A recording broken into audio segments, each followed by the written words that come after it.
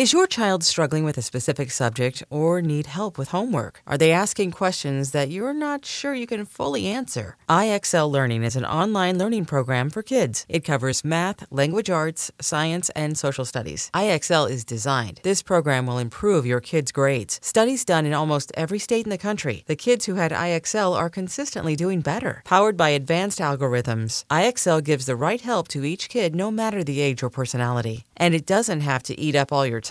One subscription gets you everything for all the kids in your home, pre-K to 12th grade. So don't miss out. 1 in 4 students in the U.S. are learning with IXL. IXL is used in 95 of the top 100 school districts in the U.S. Make an impact on your child's learning. Get IXL now. And listeners can get an exclusive 20% off IXL membership when they sign up today at IXL.com/audio. Visit IXL.com/audio to get the most effective learning program out there at the best price.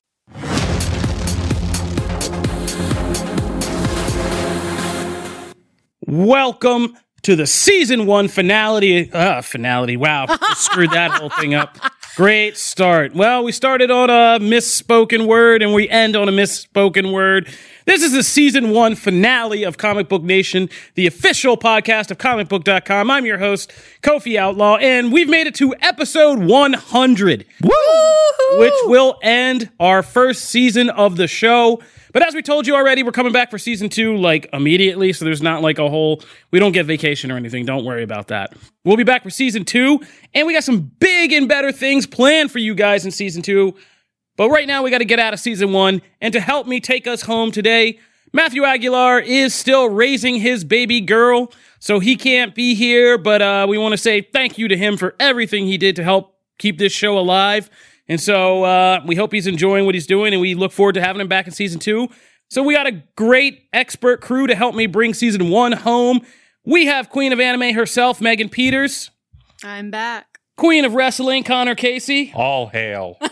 That's a callback. That's a deep callback for that thing Connor once said about Matt. You guys got to go back in the stacks of season 1 and figure that out. You got to start from the beginning and listen to the whole thing. Yeah, but that's a deep cut callback. And over in the corner, holding us down again, Mr. Charlie Ridgely is back, largely because you people demanded it. Mm-hmm. Thank you. Also because when the camera's on him over there, you can see his sweet laptop stickers. Yeah, there you do go. have a lot of sweet laptop stickers. Yeah. I do there take you pride go. in my laptop stickers. If you're watching the video, that is, go look up the video. We're not sponsored by any of those guys. Nope. No. They're just for fun. Nope. Nobody, none of those people are bringing money to this show, but it's okay. They get some free advertising. It's the finale. We're keeping it loose. So today, what we're going to talk about is a smattering of things in every direction. We are going to talk about some big Marvel news that dropped, a nice little kind of piece of Ghostbusters trivia that we can put to rest that'll make everybody feel better. We got some Star Wars to talk about, and we have a bunch of reviews to do. We got a new movie to review, Guy Ritchie's latest, The Gentleman, which me and Charlie checked out.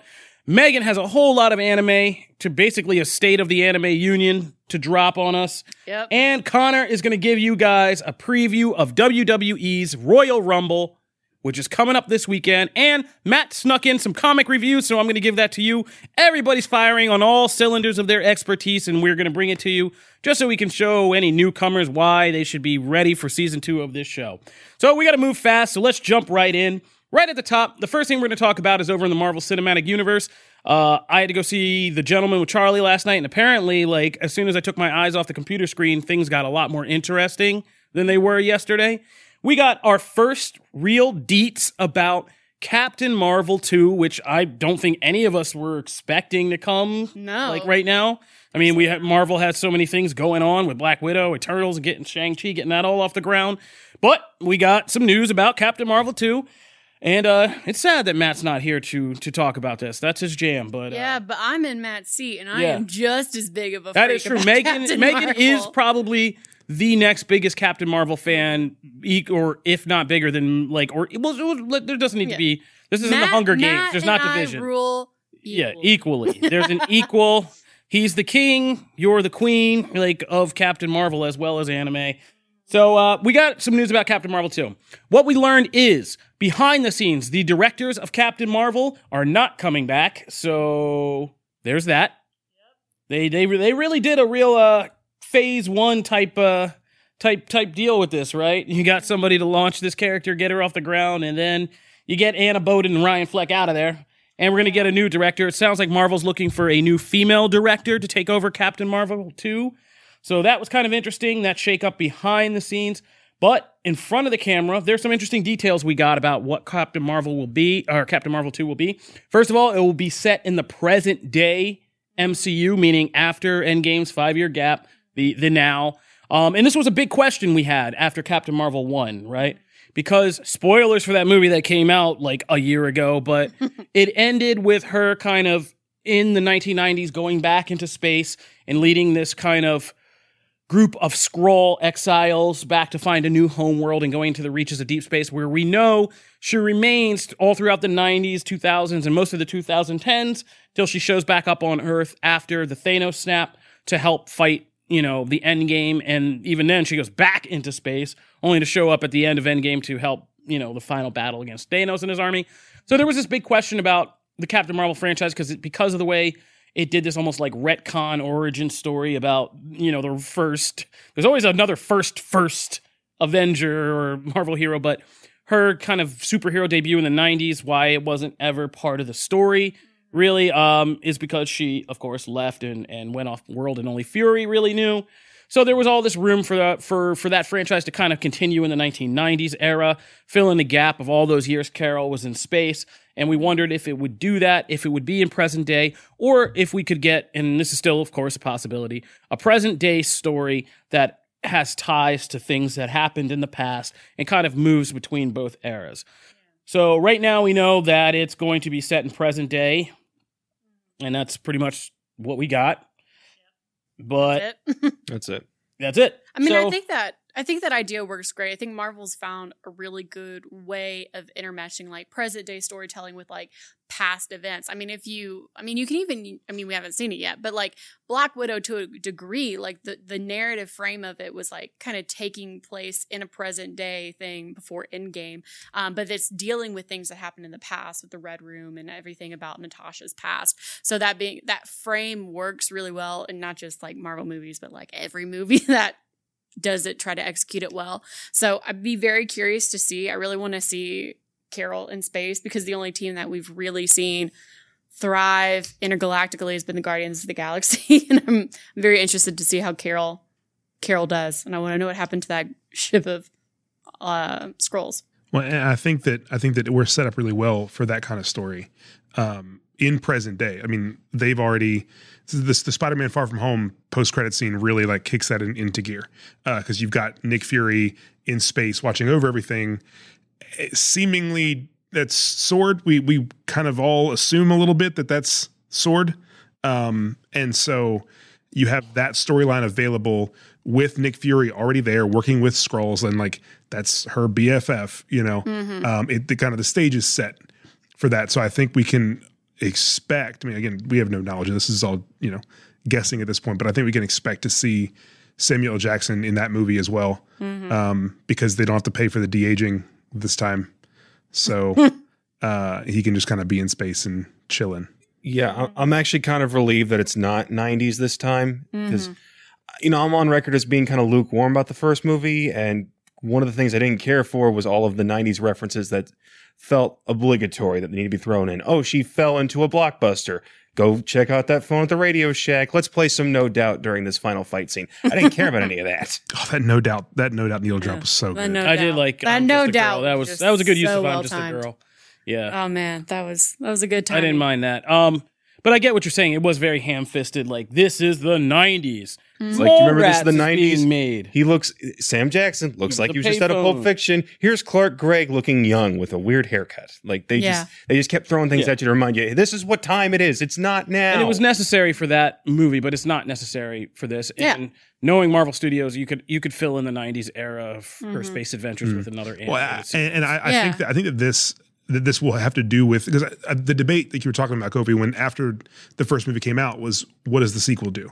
Because does the sequel fill in the gaps between Captain Marvel 1 and when she returns in Infinity War in these other worlds, or do we see her post-Endgame? And now that we're going to see her post-Endgame, I think there's opportunity, like you're talking about, Megan, to kind of reach back, but not to what we saw before, to something that happened that she dealt with in that time that we don't know about, and it coming back to haunt her post Thanos. And then, you know, I think there's so much room for story there. Yeah. It would feel very regressive if it was set in the 90s. I mean, she's had so much character growth in these and now last she's got two that awesome MCU haircut, films. and you can't get rid of that. Yeah, you can't do that. Like, there's no way you go not back on that now. acceptable. Plus, you don't want to get into the hole that Star Wars falls into, where we got to keep filling the gaps in between other important events and keep going back. We got to move forward with all these stories. Yeah, let's create our own canons. I mean, if you really need to fill it out, go to Archive of Our Own and read some fan fiction. Sure. I'm sure someone's written something about Carol's space adventures with the Van of Scrolls.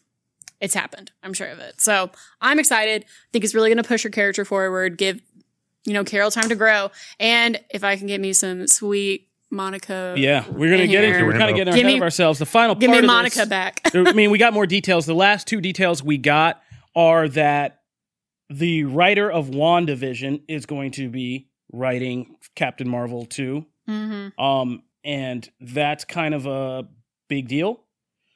And that writer's name is, oh my God, Megan McDonnell. So Megan McDonnell, who's writing WandaVision for the Disney Plus series, will be writing Captain Marvel 2. And that was significant because, as Megan just alluded, Monica Rambeau, who's been known as Photon, her own version of Captain Marvel, and all those other names in the Marvel universe, she was introduced in the first film as you know, Lashana Lynch's, I forget her name, what's the older Rambeau's name? Maria and Monica. No wonder I get this confused. Although I did say Rupert Wyatt was in Captain America the Winter Soldier all throughout last episode instead of Wyatt Russell. So I'm really doing good on Marvel names right now. There's so many at this point. Yeah, there are too many. But so Monica Rambeau was a kid in Captain Marvel. She'll be fully grown at this time. And we knew that WandaVision was going to introduce her. And we all were kind of like, when that happened, because we're like, that's such a random place for Monica Rambeau to make her debut. And do this, and they've already cast the actress. I forget her name. I forget who it is right off the top of my head. But yeah, we were just kind of like, what does that mean? And now it kind of makes a lot more sense because Monica Rambeau will be showing up in Captain Marvel 2 after being introduced. And WandaVision just keeps becoming more and more this pivotal piece of Marvel Cinematic Universe Phase 4 launchpad. Like we're all like looking hard at Black Widow and Falcon and the Winter Soldier, but it's like, WandaVision is going to now feed directly into Doctor Strange in the Multiverse of Madness and apparently right into Captain Marvel too. So, yeah. Well, I feel like they looked at it. Sorry, Tiona Paris is the name of the actress playing Monica Rambeau in WandaVision. Thank you. Fact there we check. go. Okay. We got Charlie as fact checking. Yeah, thank you. I will say, like, Disney and Marvel Studios were probably looking at WandaVision. They were like, we know it's going to be okay, but the name's kind of weird. So we got to get people to watch this for some reason. Let's make it the one you need to watch before Doctor Strange sequel and Captain Marvel. So I'm really excited to see how this shakes out. Me too. So, all right, moving right along from Captain Marvel and the Marvel Cinematic Universe over to the Ghostbusters universe. What is this? Matt's writing something. Matt's literally writing something into the show notes as we're sitting here. Yeah. Matt note. No, it does not. And not really sure where that theory came from. Also, trolls who don't like Larson are just finding another. Oh, he's talking about our article was called "Will Monica Rambeau Replace Captain Marvel in the Sequel?" Yeah. And Matt has just apparently seen our show notes and is like, we have an active Google document so we can see like in real time when things are being written. And he's just like, we see this phantom thing just writing right now and he is going in about the idea that Monica, he's fired up. He paused. We'll come back and circle Matt, with his you're notes. On the show, though you don't know it, buddy. You're literally we're on reading the show. You get this angry typing you're getting out. Yeah, he's furious. So we're going to circle back to those comments because those need to be seen. Oh, what does he say? Okay, so here's what he says about Monica Rambeau replacing Captain Marvel. Not sure where that theory came from, aside from trolls who just don't like Larson or Cap. Wow. Okay, so moving right along now. He comes in to defend Captain Marvel, even when he's not here. So good for that man. Applaud that man. All right, so moving right along from ghost writing about Captain Marvel to actual ghosts. We got an update on Ghostbusters Afterlife. We're not going to take too much time on this because we were kind of divided. This caused a lot of division in the show, but we got the final confirmation we've been waiting for. We knew the original Ghostbusters are coming back. Dan Aykroyd's coming back. Like Ernie Hudson's coming back. I can't believe I blanked on Ernie. Eddie Murphy. Doing really bad on names. God, I used to be so good at this. Oh, man, 100 episodes has wiped me out. But Ernie Hudson's coming back. Dan Aykroyd's coming back. You know, We can't have what's his name back because he's passed away. Sadly, Harold Ramis and Harold Rick Ramis Moranis are the only two original stars God, not I'm coming just back. bombing this one. Moranis quit Look, acting. the point is Bill Murray's coming Yes, back. that's the exactly. point, okay, we've confirmed. Bill Murray is going to be in Ghostbusters Afterlife. We all suspected it was going to happen. We didn't have any final confirmation. It's been confirmed now. So we're going to get Bill Murray in Ghostbusters Afterlife, which makes me want to see this movie 10 times more than the 0% I want to see it now. So now up to So 10 times 10%. zero, Yeah. still zero. I'm at like a solid. I know that, but in movie talk, it's 10% now. Yeah. We've added just a 10% to this. I'm sitting with Kofi on this one. He was in the 2016 one, and that didn't stop that movie from being a mess. Okay, the 2016 Ghostbusters is really fun. Are we really having Yeah, this I mean, right really we're now? not going to funny. get into this. We Right, got to move yeah. on. That's just a side note. Yeah, You know, it's he also pretty he fun. wasn't playing Peter Bill Venkman. Murray, and Chris that's the point of this. Hemsworth. Like, it was a pretty fun movie. Like, it was fun. Yeah. He wasn't playing Venkman, and we want to see him play Peter Venkman. Yeah. Sure. Yeah, I'm interested to see how the legacy of these characters have shaken out. But again, I'm not super excited. The first trailer was kind of a meh for me. It hit all the nostalgia buttons, but by the end of it, I was like, nah, okay. Yeah, it's weird. Ghostbusters is not a nostalgia thing, but for me, I mean, it's just all that's I'm neither saying, here nor there. I don't care a ton, but there's a movie coming out this summer with Paul Rudd and Bill Murray in it. There we that's go. good. That is true. I'm gonna go see that. No, I mean, matter I'm what it definitely going to is. go see this. You had me at the original Ghostbusters coming back. I'm gonna go see this. But that's good news. We can leave it at that. Bill Murray's coming back for Ghostbusters. Great. Moving right along from movies to Star Wars. We got the trailer this week for the final season of Clone Wars, the animated series that has kind of grown into a cult hit animated series over many, many years because it wasn't popular when it first came out. I can tell you that much. Nope. But over the years, and people like me incessantly telling other Star Wars fans, you gotta watch the animated series. You gotta watch the animated series has paid off. First, Netflix gave us the kind of unfinished season 6 that Dave Filoni had kind of planned. Now we're getting a full-fledged season 7, and this trailer was awesome. Like this It was is so good. one of the best Star Wars kind of trailers I've seen, and it makes season 7 of the Clone Wars everything we've wanted, and it looks almost funny enough like a hodgepodge collection of plot hole fillers. Yeah. It's like, here's what we're gonna get. We're going to get more of Darth Maul's crime syndicate days, like between the end of the Clone Wars and Rebels and Solo and that mess that's there about when he kind of was head of that group, Crimson Dawn or whatever they're called. We're going to get that. We're going to get more backstory of the Jedi and them kind of suspecting Order 66, but it being too late and kind of their suspicions that allowed them to prepare and get ready for the original trilogy and A New Hope and all that stuff. We're going to get the war for Mandalore and the Mandalorians fighting against the Empire or against in the Republic before they fall and become Find out what that purge is we keep hearing about. Exactly. So we're going to get to see all of that.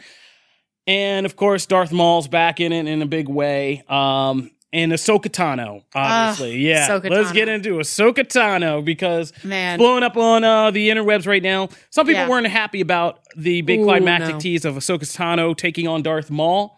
That rubbed some Star Wars troll, singular, the wrong way. And that troll made a video. I'm not going to shout out that video, kind of cursing Dave Filoni, the creator of the whole kind of Star Wars animated brand, and saying, kind of bad-mouthing Ahsoka Tano and saying, like, you know, if Darth Maul, she can't face Darth Maul, if Obi-Wan can't beat Darth Maul, and blah, blah, blah, like all that stuff. Like, first of all, Obi-Wan and Phantom Menace and Ahsoka Tano and the Clone Wars are not even comparable. Like, one's Absolutely way not. more advanced than the other. Like, Yeah. So, Don't come for Ahsoka Tano. yeah, and he kind of said that it was Dave Filoni's kind of pet creation. George Lucas created Ahsoka Tano. Let's all be clear about that. Yeah. It was something he made for his 2 daughters because he wanted Star Wars to have a female Jedi protagonist that they could identify with. Yeah. And so... Not in the movie. Huh? But not in the movie. But not in the movie. No. No. No, but I mean, in the movie, I get why not. I'm just kidding. Yeah. I Yeah, love it would have been Ahsoka Tano. like just her showing up in some random scenes and then being like, "Who is this person?" She would have been a Boba Fett. Yeah, I it mean, would have she's had felt a pretty. much bigger, better life in the Yeah. Clone Wars series than. Yeah, it would Well, have I'm felt saying I very wish cheap. that when he came up with the prequel series ahead of time, like because that was Yeah. before the Clone Wars, he would have just made Ahsoka Tano a character in the prequels. Yeah, was but there that see throughout. again, but that's the whole thing about the prequels that when we could get lost in that discussion Yeah. about about why the angle of attack on the prequels was kind of wrong. In Phantom Menace, you didn't need to start with kid Anakin. No. Like we could have just started with the older Padawan Anakin and But then gone you from miss there. pod racing. Because then you would see him be able to do things like have his own Padawan and stuff. But in those movies, he's just a kid who like comes up, and by the end of very strange pace, and Revenge of the Sith just skips over all that stuff, and they have a convenient reason why Ahsoka's, of course, not into Revenge of the Sith because she gets kicked out of the Order before all of that goes down. Yeah. Now, Kof, you mentioned the prequels. There's a couple of shots in the trailer where it's a direct parallel from the third movie. Yeah. Do we see events from Revenge of the Sith get recreated in this season? I mean, I think so. I would be surprised if we didn't. And I don't know where. Like, I don't know if there's going to be major episodes or if, like, at the end we'll get the final kind of montage of connective tissue that says, you know, we're moving from this series officially into what happened then. In this. I'd really like to see them go past Revenge of the Sith. I mean, just for an episode or two. Obviously, most of the show is going to take place during or before Revenge of the Sith. But I'd love to see some post, episodes. Yeah, I want to see some interquel stuff. And I'm wondering if things like the Darth Maul versus Ahsoka Tano isn't interquel stuff. Yeah. Like after Order, because Darth Maul in the trailer hints knows that Order 66 and all this big shift is going to come. He's beginning to sense it. And it wouldn't be surprising if in the midst of that chaos is where he shows up and begins to make the power grab that we see in Solo and become a crime lord and grab all that for himself. Yeah. And having to face Ahsoka, which we know is not going to kill either of them. Everybody chill out. They both show up in they're Rebels. in Rebels. Yeah. Everyone forgets Rebels exists. There's a huge arc in Rebels in the Sith Temple with Ahsoka and Kanan and Ezra and Maul and eventually Darth Vader showing up. Yeah, it gets crazy. So, it gets pretty crazy. So we know this is just not the end of the story for either of them. This is just a pivotal battle they had. And I wouldn't be surprised, as if Charlie said, this is going to be after Revenge of the Sith. I think this could finally take this and connect it fully with Rebels, kind of lead up to the beginning of Rebels. Yeah, it's going to have that full connective tissue by that finale. I feel like there's going to be like some very direct lead-ins into I wouldn't Rebel. be surprised if it's like if Order 66 and Revenge of the Sith is like near the end of the season. There's an episode or two that goes beyond that. So yeah, there will be some serious hoping for that. But Clone Wars, we've told you, we've put together viewing guides, we've done everything. But if you're still sleeping on Clone Wars, it's time to wake up. Go check that out. Yeah. Watch it. All right. When we come back, we are going to get into our specific vertical reviews. Me and Chike. You're having a great day, man. Yeah, I know. Chike is my little brother. That's not random. That's my little brother. But Charlie, you're not my little brother. Me and Charlie are going to do movies. Megan's going to do anime. Connor's going to do wrestling. I'm just going to try to talk. So stay tuned for all of that.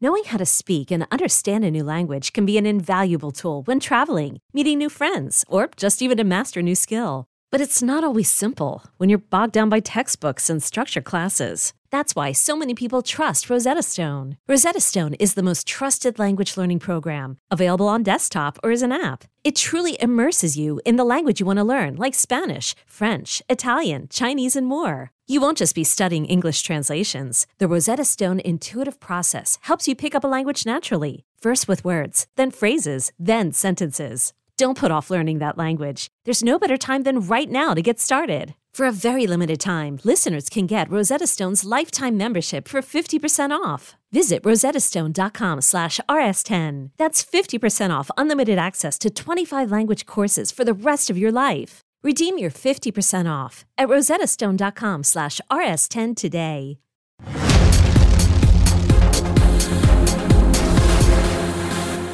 All right, back again. So, hopefully we can keep the Freudian slips nice and safe for work during this last segment. But as I said, Charlie and I, not my little brother, but Charlie and I went out to see The Gentleman, Guy Ritchie's new film that's coming in kind of flying under the radar, I would say, but has a kind of big stacked cast. It has Matthew McConaughey, Charlie Hunnam from Sons of Anarchy, Henry Golding from Last Christmas and the other stuff he's been in, and Crazy Rich Asians. Soon to be Snake Eyes. What's up? Soon to be Snake Eyes. Yeah, soon to be Snake Eyes and a G.I. Joe spinoff.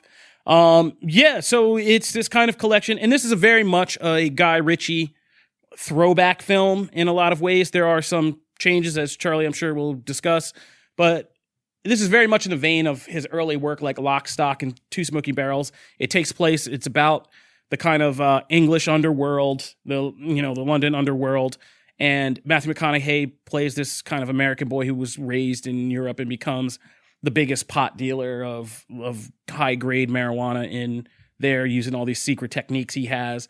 And he wants to get out of the business and retire, and he's trying to sell it off to this other kind of guy who's a gangster, but very much a corporate kind of gangster. And it's about the hijinks and the problems that ensue over the course of him trying to get this deal done. And of course, things go sideways in some pretty big ways.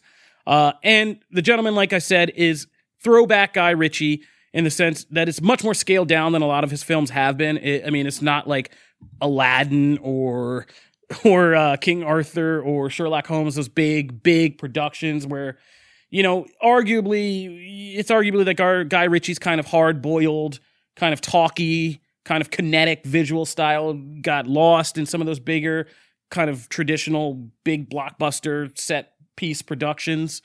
But this kind of scales it back down again. This is, I would argue, his most Tarantino-esque film in the sense that it's a lot of just scene by scene kind of conversations between people, character interaction, and that's what makes it work. So if you're hoping for like shootouts and action and a whole bunch of gangster-ish, like that's not this movie a lot of the time. There are those parts in it, but it's not that a lot of the time. It's literally Hugh Grant. Oh, I forgot Hugh Grant. Like Hugh Grant in... You forgot the two best ones, Hugh Grant and Colin I was Farrell. building up to them. Okay. But the two standouts in the movie are Hugh Grant as this kind of trashy tabloid reporter and Colin Farrell as, he's not quite a gangster, he's kind of a gangster. He's like a part-time gangster, part-time gym trainer who's like very much a mentor to like young kind of, criminal boys from the streets, that he's kind of he's like a Artful Dodger or whatever that guy is in Oliver Twist, who just kind of scoops up street rats and then teaches them how to box and also teaches them how to do crime, kind of.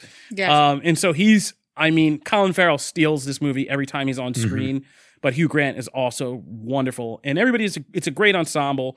But like I said, the kind of joy of it is just how crazy, and some of these characters are weird and kind of very quirky and unusual gangster characters, and how they just interact and all the kind of scenes together they do. I liked it. I liked throwback Guy Ritchie. I found it was a nice scaled down, kind of slower, but kind of back to the core of what makes him great.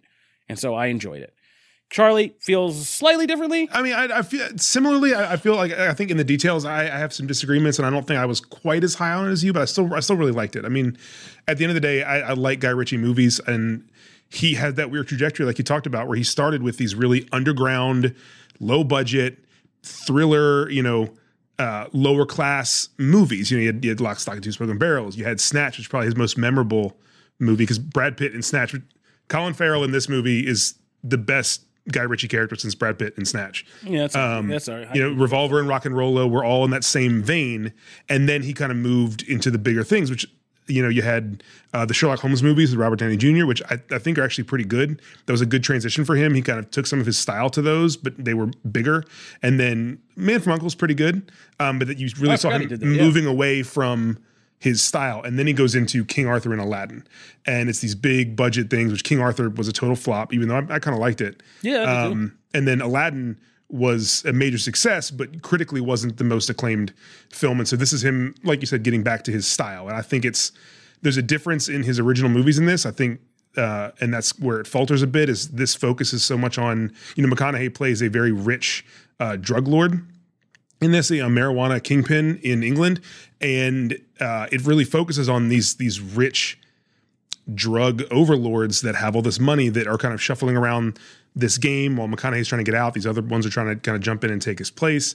And it feels very odd and it kind of off when Guy Ritchie is writing these rich characters, because you can tell he's not at home doing that. And I think a lot of the dialogue and the characterization with McConaughey a little bit, but mostly with Jeremy Strong and Henry Golding's characters, I feel like he really missed on a lot of waves with them.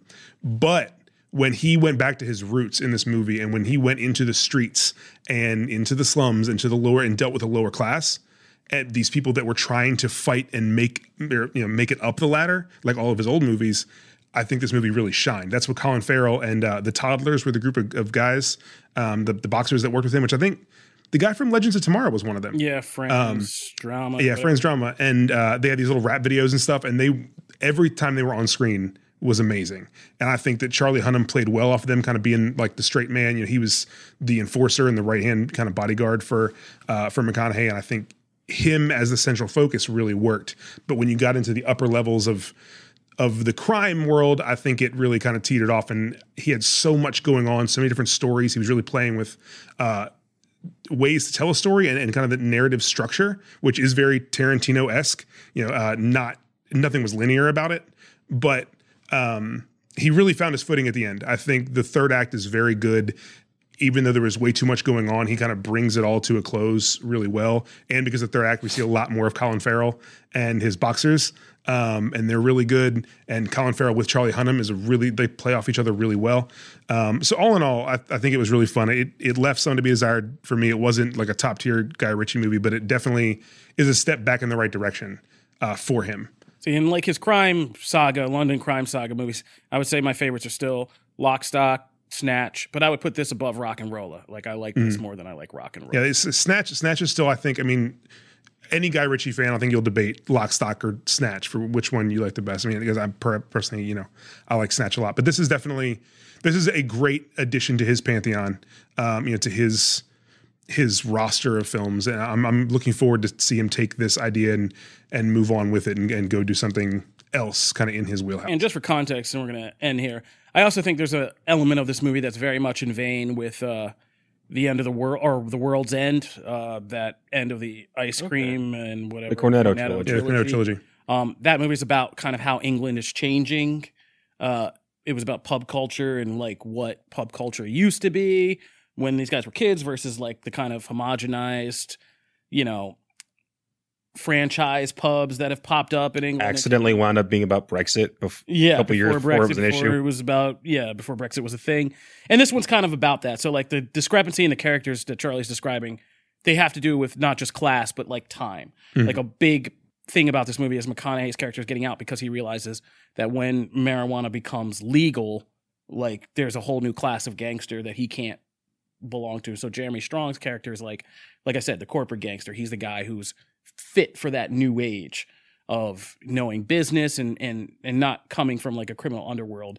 Whereas McConaughey's character is like, yeah, my breed's dying and I'm not going to be welcomed into this new world, and so I'm getting out of here. Yeah, it was kind of very much generational conflict, and Henry Golding's character is all about that in a very visceral way. About he's part of this Asian mob and he's a young kind of impatient millennial type who's just that's how that family in Crazy Rich Asians was so wealthy. Yeah, good. That's a good one. All right, well, we'll stop it there and move on because that's our bit. Now it's time for Megan and Connor to shine. So, Megan, you got to run us through our latest What's Happening, the State of Anime address, and Connor's going to give you guys a preview of what's going on in WWE's Royal Rumble. Take it away, Megan. Yeah, so we're doing the State of the Anime Union. It is 2020. It's a new year. I have a card because so much has happened in the last week since I was talking with you all. I mean, to start things off first, if you've been paying attention to pop culture, Netflix just announced there's going to be an anime for The Witcher. So The Witcher, there have been plenty of discussions about that on this podcast already, with Matt Aguilar being one of the number one fans of that gaming franchise and also the live action TV series. So now they're going to be doing a anime film, and basically it's going to follow the universe created by Netflix. The live action series is going to explore more of that universe that's been created. The same kind of executive team, the showrunners that were working on the live action Witcher series, are going to be heavily involved with this anime film. They've had to keep it secret for about a year so far. So that's really interesting. And I'm very excited personally from an animation standpoint because the people who are doing this film is Studio Mir, and they are the people who did Avatar: The Last Airbender, The Legend of Korra, Voltron, Legendary Defender. So this is a vetted animation studio. They are so good. They really do the kind of anime-inspired Western animation really well. So I'm very excited to see how that's going to shake out. It's supposed to be coming out later this year, so we can keep an eye on that. Then we still have Fallout from Dragon Ball Z Kakarot. I know Connor here is playing it. Where are you at with that? I'm at Namek Saga right now. So all right. So gotten the feel for it. Now I'm trying to actually get good at it. Yeah, that's the hard part. It's right after I've beaten Frieza. And so after you beat Frieza, that's when you I feel like you really get a handle on the gameplay mechanics. It's really good. There's been a lot of really interesting Goku like filler history gaps in this game, which they couldn't fit into the anime. But arguably the bigger Dragon Ball news happening right now is the new Dragon Ball Super chapter. I know I've read it. Kofi's read it. Yep. It goes like full blown back Dragon Ball Z nostalgia. Like it felt so good seeing the Z fighters stand in a line again. Goku and Vegeta are late as always, so you got to give them a little bit of time. They like to make their dramatic entrance, but like Yamcha, Krillin, Tien, like they're all back and they're so good. And Yamcha's not like a joke for once. Like he's actually like so far. Give it a chapter. So far, he's doing really well. Like it feels like such great nostalgia. Justice for Yamcha. Yeah, like seriously, it feels so good. It feels like you're watching like the Saiyan saga again. Like Nappa's coming or like something's about to happen. Like it feels like that really good nostalgia. So if you're not caught up with the Dragon Ball Super manga, you can read it for free on Viz Media, the last chapters, or you can get a subscription for like super cheap a year to read as much manga as you want from them online. The last two updates that we have, one, My Hero Academia. I will talk about that show whenever I get the chance. So good. Its fourth season has just ended its first story arc. So this weekend, we will get a new episode and it will begin what's technically called the second core of the season. It's going to start the cultural festival arc, which is going to basically be a breather from the last episode of My Hero Academia, because if you've seen it, and this is a big spoiler alert. So if you're watching season 4 and you've not finished this whole overhaul arc, like Sir Night Eye, dead. Like he's like, that was horrifying. Like that was so upsetting. Overhaul, like did not have a great ending with him. And like pro heroes are dying. Like it's getting dark. This is going to be a little bit lighter, but we'll have some interesting, new media villains to deal with. Plus, My Hero Academia Hero Rising, the second film of the anime, is going to be coming into theaters in February. It's going to be February 26th, I believe, under Funimation, so you can catch that in theaters.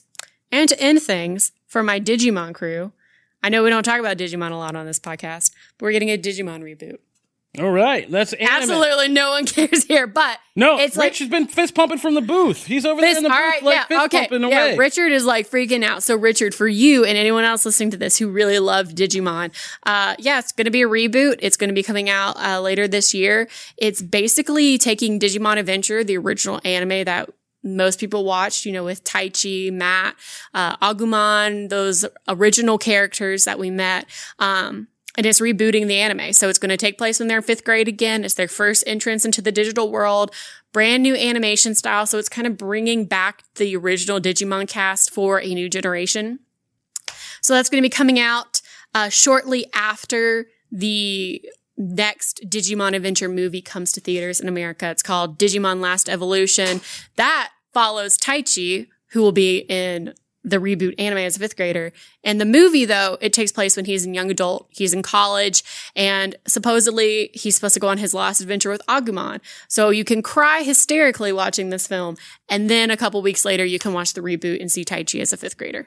Now, say that you either never watched Digimon or you definitely watched Digimon as a kid and don't remember anything about it because it's been 20 years, probably multiple decades. Yes. This show. Is this a place to start again, or do you have to go watch these other things to kind of understand what they're going to be saying, or is it going to totally reboot? It'll be totally reboot. So like you can come in new. So if you've never seen it, you've only seen a little bit, you saw all of it and you've forgotten it, or you've seen all of it and you remember it, this will just be a reboot. Now some things may change in the series as opposed to, but it's going to start fresh from the beginning, the same characters, but it's just going to be kind of like a total reboot. Have they indicated if it's going to be like, okay, we're going to start with Devimon and then do Myotismon's arc? Like, are we doing all that stuff again? I mean, we haven't gotten into the nitty gritty of the arc so far. We know that the reboot will take place before the digital world has been discovered by anybody. Digivices are not known. Nobody knows any of that. The weird time loops are starting to happen throughout Odaiba City and Tokyo. So that's when we start the first episode. It'll likely end with Taichi entering the digital world and discovering that his world and his universe is no longer what he thought it was, and Agumon hopefully will appear. So it's very much going to be from that very beginning, that whole cast of characters getting used to what Digimon are, Digi-evolutions, all of that stuff. Hopefully we'll be able to get those arcs that we're used to, like you mentioned. But there are probably going to be a little bit of twists and changes to it moving forward. So I'm pretty excited. I'm excited for a whole new generation of people saying that this just ripped off Pokemon. I know. Right. It's going to happen. Yeah, I mean, but either way, we got to keep that podcast going too. So, a little Digimon in your Pokemon podcast, why not? All right, moving right along. To end things today, we're going to help out Mr. Matthew Aguilar. And like I said, we have a rundown of comics for you guys because Matt didn't want you to go and end season 1 on a Is bad Connor not note. getting his wrestling? Kofi? Oh my God, I skipped you in wrestling? Ah, Oh man, you guys were talking forever. I must have dozed out. All right, well, we're gonna skip wrestling on this show. No, I'm just kidding. We have it in the background. Put me on the It's in the couch. background and the title. I We know, can't it's literally skip it. So right there. do your thing. Tell us about your latest in man slapping. Okay. Men slamming. Gee, thanks, Kof. All right, Wrestling so needs to be called that from now on. Oh, we've been calling it greased up man slapping since the show began. pretty much, yeah. Pretty much, yeah. Like since episode 6 when I debuted. When it first appeared. Gotcha. But Yeah. no, in all seriousness, Connor, tell us what's going on with the Royal Rumble. So the Royal Rumble, for those who don't know, is kind of the start of WrestleMania season. It starts from now, goes up till early April when you have the biggest show of the year. And the Rumble is centered around what is now 2 matches. Both have 30 wrestlers in them. Whoever wins it gets a world championship match at WrestleMania. So whoever wins this kind of shapes the direction of what the next few months are going to look like. Since you've got 2 world champions now, and you've got a second Rumble that has 30 women competing in it, it's kind of a toss-up as to who might win. You think you might have a good idea, but then they can go, oh, we'll just pick whoever the other guy is going to defend their title against. So everyone is pretty sure that we're going to see Bray Wyatt versus Roman Reigns in the main event of WrestleMania 36. Now, does that mean Roman's going to win on Sunday? Not necessarily, because Brock Lesnar's got his championship running around, and he needs somebody to fight that night too. So my guess is if Roman doesn't win that match, it's going to be whoever is lined up to fight Brock. There's rumors that we're going to get another Cain Velasquez match. Harkening back to their days in the UFC together. Charlie gave me a frown there. I don't know who Cain Velasquez is. Fair. UFC heavyweight champion from like 2010. Beat Lesnar for Gotcha. the title. And they played into that history late last year in a match that lasted about 2 minutes. It was terrible. I don't want to see it again. My pick for who I want to win is a guy named Drew McIntyre, big 6'5" Scottish guy who has actually been given some time to show off his personality lately. And has a lot of potential. Over on the women's side, you've got Shayna Baszler is probably the front runner to win the women's. Also, Charlotte Flair and Sasha Banks are second and third on most likely to win it. Elsewhere on the show, you've got Roman Reigns versus Baron Corbin in a Falls Count Anywhere match. This is in a baseball stadium. This is where the show's happening. So pretty good guess that they're going to be fighting in the ring, and then they're going to start punching each other all around the baseball stadium. And I think they could have some fun with that. There's also going to be a match between The Fiend and Daniel Bryan. The stipulation is it is a strap match. As when you take a big old leather strap, you tie it to one guy's wrist, you tie it to the other guy's wrist, and then you fight. And the funny thing about this match is it always sounds like it's going to be fun. I have never seen a good strap match. They have always looked bad. They have always looked clunky and kind of just hinder how people can move. Mm-hmm. Maybe they can do something to change my mind. These 2 guys are really good. So it could be fun. Well, I have absolutely zero idea about what you said. I know nothing of wrestling, but I've taken 2 things away from this discussion. I have 2 takeaways too. 1, I'm voting for the Scottish guy simply for the fact he's Scottish. 2, this just sounds like an anime. And I'm like deeply interested in watching this. There's now. a reason that there is Japanese anime just based on wrestling. Like, this is just 900% an episode of Dragon fight Ball. from last week. Yeah. So yes. All right. This is all good. Revelatory. Thank you, Connor. Yes. But before we analyze wrestling, we got to read comics and close out season 1. So I'm going to do that. So Matthew Aguilar left his list of comics, which I'm not good at talking no good right now, but I'm going to try to talk my good way through good doing this. Okay. You still with me? All right. Yes. So releasing this week are X-Men's Marauders and that is Marauders number 6. And Matt says, Marauders ends its first arc with a bang, and Duggan has truly captured the essence of Kate Pride and Sebastian Shaw.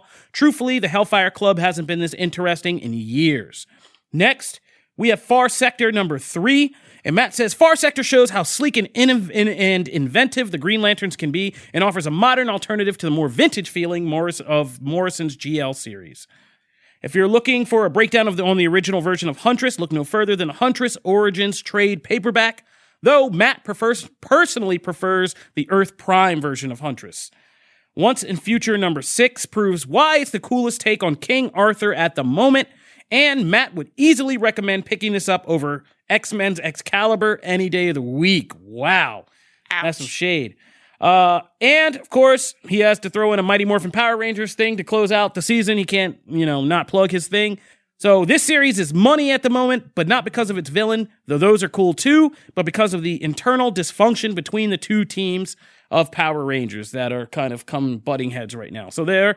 And in his larger list, he has Lumberjanes number 70, which he marks as so good. That was caps. me. That was me who put that Okay, Megan put in so good. Ether Volume 3, The Disappearance of Violet Bell, number 5. Batman 87, which continues Tynion's run on it, which is, not as good as City of Bane. Not Tom King. Not Tom King, exactly. Curse of the White Knight, which has been interesting. Birds of Prey Giant, number 1. Got to plug that new movie. Far Sector, number 3. Wonder Woman number 750, Red Sonja, Age of Chaos 1, Ghostbusters Year 1, again, got to plug those new movies, Old Guard Force Multiplied number 2, Atlantis Attacks number 1, Excalibur number 6, which he includes begrudgingly, Guardians of the Galaxy number 1, and Web of Venom, The Good Son number 1 as well. So those are your comic recommendations from Mr. Matthew Aguilar. Yes. All right, that'll do it for season 1 of Comic Book Nation. If you somehow just stumbled into the show for this episode 100, we put out new episodes every Wednesday, every Friday on comicbook.com, and that will not change. There, you can go to the articles and subscribe to our RSS feed and get regular updates about new episodes to the show, or you can subscribe on your favorite listening platform. We are on iTunes, Spotify, Stitcher, iHeartRadio, Google Podcasts, Google Playlist, or you can go to YouTube, comicbook.com YouTube page, and find videos of each episode there. If you want to continue the discussion with us or let us know how many times I messed up saying something, just go to the hashtag comicbooknation. And if you want to just yell at me directly, you can find me at Kofi Outlaw. If you want to find me to talk about the state of the Anime Union address, it is at Twitter at MeganPetersCB. And if you want to follow coverage on Royal Rumble this Sunday, you can follow me at ConnorCasey_CB. And Charlie, you can shout yours out from the corner. Yeah, you can talk to me about anything because I like to talk and I want attention. So at Charlie Ridgely on Twitter. There you go. It's keeping it honest. That'll do it. As we said, I want to say thank you to everyone who has tuned in to make season 1 of this show what it is. Oh, man, do I have time to shout out? I think I have a couple seconds I can shout out some of you. I want to shout out some of our regulars. I want to shout out Joseph Duda. I want to shout out, oh man, I'm going to bomb at this again. Wow, we're going. Brian Taylor has been in there a lot. My girl, Christine, you've been in here a lot, kind of holding us down. Oh, Claude. Oh man, these comments are not cooperating. Everybody, I'm not going to go down this list too long. All of you, you know who you regulars are. I want to thank you guys for always tuning in, always supporting us, telling all your friends to kind of tune into the show. Marv Smooth, I got to shout him out. He's held down Instagram longer than I have with promoting each episode of this show. There's so many people to thank. I want to thank all. Shout out. Yeah, go ahead. It's to Kofi Outlaw. Oh, yeah, me, that guy. We have to give you the guy who don't talk no good. And we can't forget Matt. He's not here today. Yeah. No, you two are the backbone of he's the got show. enough praise. Matt Aguilar's got enough praise. So we want to thank we're trying Matt to Aguilar. boost your ego here. Yeah, because he's done, Matt Aguilar held us down with all of this geek knowledge he has, and I appreciate that. And Janelle Wheeler for jumping in the middle of this crazy thing and really holding it down for us. BD, wherever he is right now, for always bringing back big scoops and things to talk about with us. The whole comic book staff, all our experts on everything that kind of help me not have to talk, because we know that's a disaster in the making whenever I have to talk too long. So everyone, producers, our bosses at CBS for not canceling us or firing us quite yet and giving us the season 2 green light. And yeah, just I guess I should do it. I'm black. I should say God above and all that. Yeah, we gotta throw that in there. Yeah, for just getting us here and keeping this thing going. So thank you. Season 1, Comic Book Nation. That's it. This is a wrap. We're out. Deuces.